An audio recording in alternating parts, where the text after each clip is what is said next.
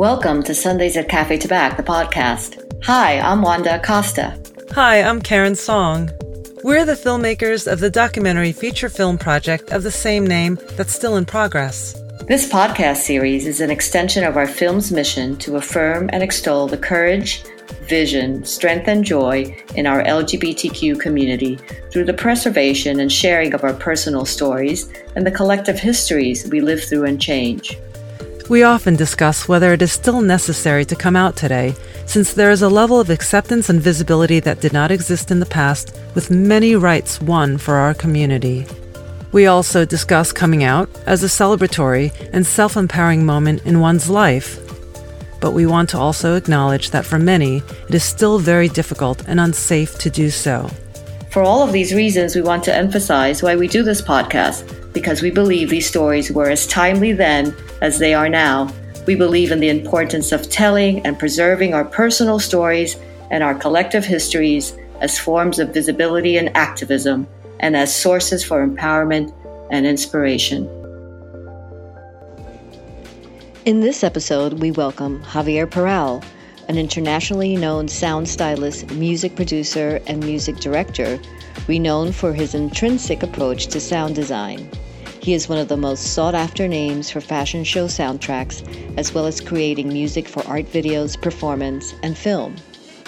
Born and raised in Madrid, Javier has been a fixture on the music scene since arriving in New York City in the early 1990s, where he was a DJ at the beloved East Village queer space, Wonderbar. In this episode, Javier brings us to his teen years in Madrid, where he discovers his sexuality, goes to his first gay club, gets outed by his mom, and much more. This podcast episode was recorded at the Newsstand Studios at 1 Rockefeller Plaza in New York City. Now let's listen to Javier Peral. I came out to myself first because I think that's really important to acknowledge without prejudice that you are gay. In those days, the word gay wasn't something that really reflected the whole spectrum of gay people. But in those days, being gay was a strange label. I remember we used to drive by the gay club, which was the only cabarets that were openly gay because they had a drag show. And it had a neon on the front door that had like this very cartoonish face of a drag queen. It was called the Gay Club. So to me, gay equal drag queens in those days. So I started seeing that when I was like maybe 11. So that was my image, because I'm talking about the late 70s or mid 70s. We didn't really have any examples of homosexual people where deviants, and at least in Spain. I mean, there was still a law that you could go to jail, you could get picked up at a raid. There was La Ley de Maleantes. It was a really kind of like gray spectrum where, like, if you were in the middle of the street and the police thought that you were doing something strange, they can take you to jail. It is post-Franco days, so many of those laws continue after. Slowly, I started seeing other examples, and one was this news kiosk where they would sell books and magazines and newspapers. They had a few books in one of the windows, and one was a paperback of a book called Los Homosexuales in Español. And it had a photo of like two guys that were like kind of hot, staring at each other's eyes, and they had like tight jeans and all that. And I was like, that's different. So I really wanted to buy it. I never brought myself to. It was right next to high school, so I never brought myself to. But I started kind of like being more aware that there were other types of homosexuales or personas gay. I was swimming, kind of a small swimming club that functioned summer, winter, because it had an indoors Olympic swimming pool. And funny enough, that swimming pool became later like a gay cruising hangout place in the summer. And that kind of added the new element of like desire and being desired and being able to like awaken desire in other people, which to me was kind of a revelation. And I decided that it was completely fine and that it was like an awakening of sexuality. And so I was like, I want this. There's nothing wrong with this in my head. This is great. This is what I want to be. And to me, to discover that was like I could only think of that. And I would go and swim at lunchtime. It wasn't far from my school. And, from my parents was such a great idea. I was like, oh yeah, go swimming. So that led to started going out with people that I met there that took me to the first gay club when I was 16, started going and meeting people. And I was living with my parents, so I was sharing, obviously, the home phone number. So voices starting to call this number. So that also created some sort of red flags. This mixed in with a change in habits and a change in going out and arriving late and past my curfew and all this, change in clothes, because the first time that I went to a gay bar, I was wearing 16-year-old clothes. I had no clue what I was putting on together. And I arrived and I see all these stylish kids, some of them flamboyant, some of them not. It was the early 80s. They were wearing giant shoulder pads. And I am like with my glasses, because I had glasses at the time, like no clue. So luckily my brothers were both stylists, so I started borrowing their clothes. Those were things that my parents probably were picking up. Coming out to my parents was a different story. It was by age 18 that I already had a really big group of friends, and I was going out, and I had, by then, a few boyfriends, and that I met Rafael, who was a film editor, lived in New York, and who was super sophisticated and fun and great, and we had a few months relationship. I was very young. I was only 18, and he was 31 or something. So he wrote me a letter, and I received the letter. It was kind of like a breakup, but very sweet. He was a smart guy. He didn't write anything terrible. Kept it in my pocket, and that night I got drunk, because that's what we did in the summer in Efkaray. And I got actually really drunk. And I arrived home, and I just went to bed with my clothes on, and my mom was furious because she heard me. And so she took off my clothes and put them in the washer. And she always had this habit to pull things from the pockets, so nothing was washed. And she found the letter. She kept the letter for months, which was kind of amazing in a way, until one day Rafael called me. We were in Madrid at the time, and I was at home, and my mom challenged Rafael to, who are you and what do you have to do with my kid? And why are you calling him? And I know the letter that you wrote him, and what's going on. So Rafael, who was, like I said, was a really nice and smart guy, praised me and said, you have a wonderful son. He's incredible. He's amazing. He's obviously young and I'm older, but I have nothing to fear about your kid. Your kid is incredible. Love him, help him. And basically that's what he says. So that night I arrived home, I don't know where I was coming from, but it was after dinner, and my mom served me dinner in the kitchen instead of the dining room, which was weird, and closed the door. And she confronted me. It was very solemn. And by then my group of friends had advised me, if you ever get in that situation when your parents are like, are you gay? Or you are gay? Or question you anything, stand up. Just say yes and say, so what? And I took courage out of nowhere. I don't know. And I just told my mom that, yeah, it was the truth. And of course, she became very oh, es una cruz que me ha mandado el Señor. It's like the Catholic guilt, she's got to carry a cross and all this. And I'm like, Mom, please, don't be so dramatic. We went on for what it seemed to be hours. I know they went to see their priest in the church that they were going to mass, and he said the same thing that I said. Apparently, he was quite modern and open-minded. It took a few months to solidify this whole coming out. I could see her; she was sad and she was a little depressed. And sometimes in the morning, she would wake me up in my room and ask me if I had changed, if there was any possibility of change, and I said, "No, Mom, this is what it is." My mom's behavior from the moment of the letter to the phone call was a little hostile. She was angry, and everything was very exacerbated and dramatic. In my 20s, Madrid was La Movida and Pedro Almodovar, and imagine like any movie of Pedro Almodovar, that's exactly what Madrid was, and we had so much fun. And I was very reckless, and I did a lot of things that kind of upset my parents sometimes.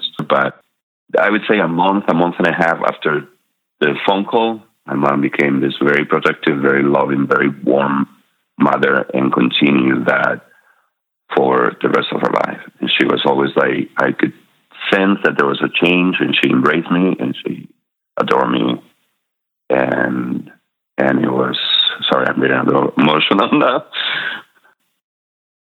But the one thing that was sweet in that situation was that what she was afraid of is that other people could harm me. Her homophobia wasn't so much about homophobic feelings, homophobic tendencies towards gay people, as that homophobia informed her that other people could do harm to me. That's what she feared. Still, she always was this loving, protective person, and she would wave at me when I was leaving, going out at night or afternoon, and wave through the window, give me a little extra cash if my father wasn't that generous that day. She became this really attached mother. When I started going out to gay clubs, it was the era of the new romantics, like Visage and the Human League and Ultravox and all this, or Spandau Ballet, with a lot of pirate ruffles, scarves, skirts even, and I had to wash them. And I got a bunch of them that a friend of mine brought from London, from Portobello Market. So my mom had to wash them, and she was always very embarrassed to dry them, because we had lines clothes. In Spain, there's no dryers, so she would flip them, and so the neighbors wouldn't see the clothes have ruffles, how the shirts have ruffles. And then she was like, "Well, maybe I can say they're mine and instead of yours." And she started to like some of them. I like the black one better than the white one. The first guy that I met at the pool, I don't know, a married guy, older than me. I had a big Speedo to swim because it was one of those older 70s, kind of wide leg. And so he bought me a new one, more slim and narrow on the, on the hips, with a flower pattern. And that I didn't show my mother, and I had to wash myself and dry it myself because it was quite provocative. My father had a bunch of suits from the 60s that they wouldn't fit him anymore, and ties from my grandfather that were too skinny. So I asked my parents, "Hey, do you need this?" And they were like, "What are you going to do with this?" I was like, "I'm going to start wearing this." And they were like, "Why? Where are you going with this?" I'm like, "I don't know. It's this trendy. It's what kids are wearing now." And they were looking at me "How do you know this?" I found out later that my father knew as well. He actually never confronted me. And unfortunately, he died when I was 24, so I never discussed this with him. Great thing about coming out and starting to meet other older peers, because I said before that there was no examples. And in the early 80s, there weren't that many examples either. I mean, if you remember, I don't even know if Elton John was out or Freddie Mercury wasn't either. And many stars, like Rock Hudson, wasn't out. He only came out when he became ill with AIDS. There was really no examples for us.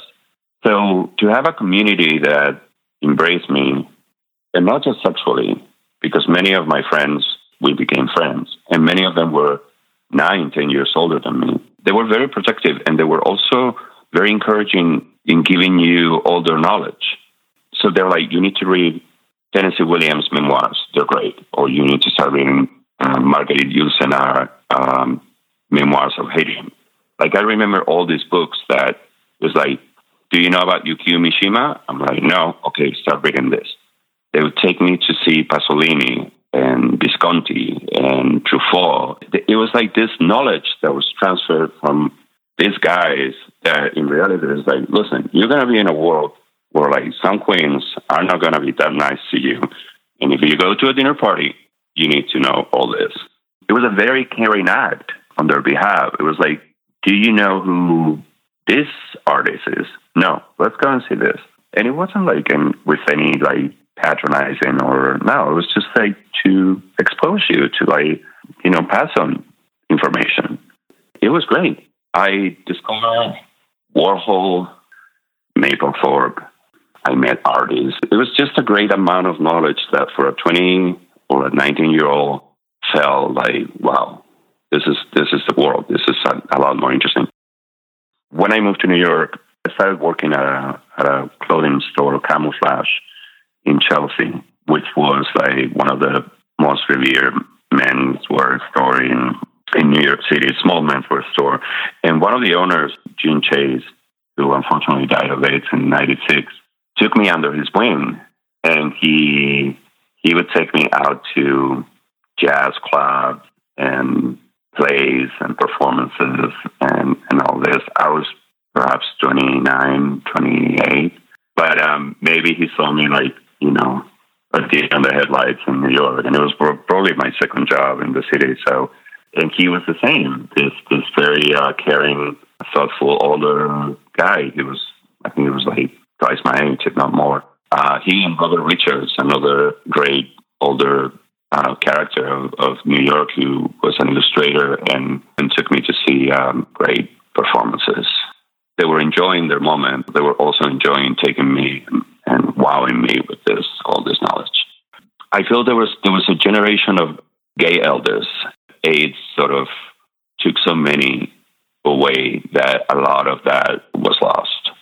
I remember, like, in the 80s, there was a much more crossover from, like, older to younger. In my group of friends, someone could be 10 years older than me or 12 years older than me, and there was not an issue. I don't think we ever really thought of the possibility of getting married. Right after I came out, there were people already saying, it's like, oh, this is my husband. And I'm like talking about like even 30 years before gay marriage. And we were always kind of like, ew, like, no, it's your boyfriend, not your husband. Like saying my husband meant something else that obviously it wasn't real because, marriage didn't exist. And the implication was kind of like a little too heavy. For some reason, we thought we were freer or special, and we didn't need marriage. My dating experience was kind of a disaster too, because I couldn't last in any relationship, and I blame myself for a lot of it. But marriage and meeting Ross changed my look, my perspective in love, and my perspective in being with someone for hopefully the rest of my life. I am right now living with my husband Ross in the North Catskill area in Durham, in our house, escaping COVID. My husband and I have been married for 9 years, a little bit over 9 years. We got married in Spain. 2 weeks after it was announced that New York was passing same-sex marriages, we got married in my hometown in La Rioja with all my family and his family and a bunch of friends. And it was like, it's a common Spanish description, una boda gitana. because gypsy weddings usually take over a whole weekend or a few days of celebration. And I went from a Wednesday night to a Sunday morning. So it was a long wedding with a lot of events and a lot of fun. They met briefly. My mom had Alzheimer's, and so the last 3 years of her life, there was a decline. She didn't make it to the wedding. She died a year before. So Ross kind of met her in her last year. She was at a facility or a residence, and so I brought Ross with me. We went out to the garden and they sat together. And she was in a wheelchair by then. And so she kind of like looked to the side and she said in very clear Spanish, ¿Quién es este? Who's this? I introduced, this is Ross. He lives with me in New York. I didn't say anything else. She grabbed his hand and sat there without saying much. And at that point, my brother arrived and saw that, and it was like this moment. She gave the approval to Ross, yeah, in that moment.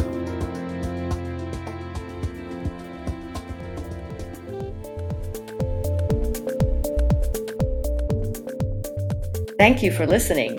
For more, subscribe to Sundays at Café Tabac, the podcast. You can learn more about us and our film at cafetabacfilm.com and at Café Tabac Film on social media. Please share your thoughts with us on our social media, and if you have a coming out story you'd like to share for a possible feature here, reach out to us. Thanks for listening.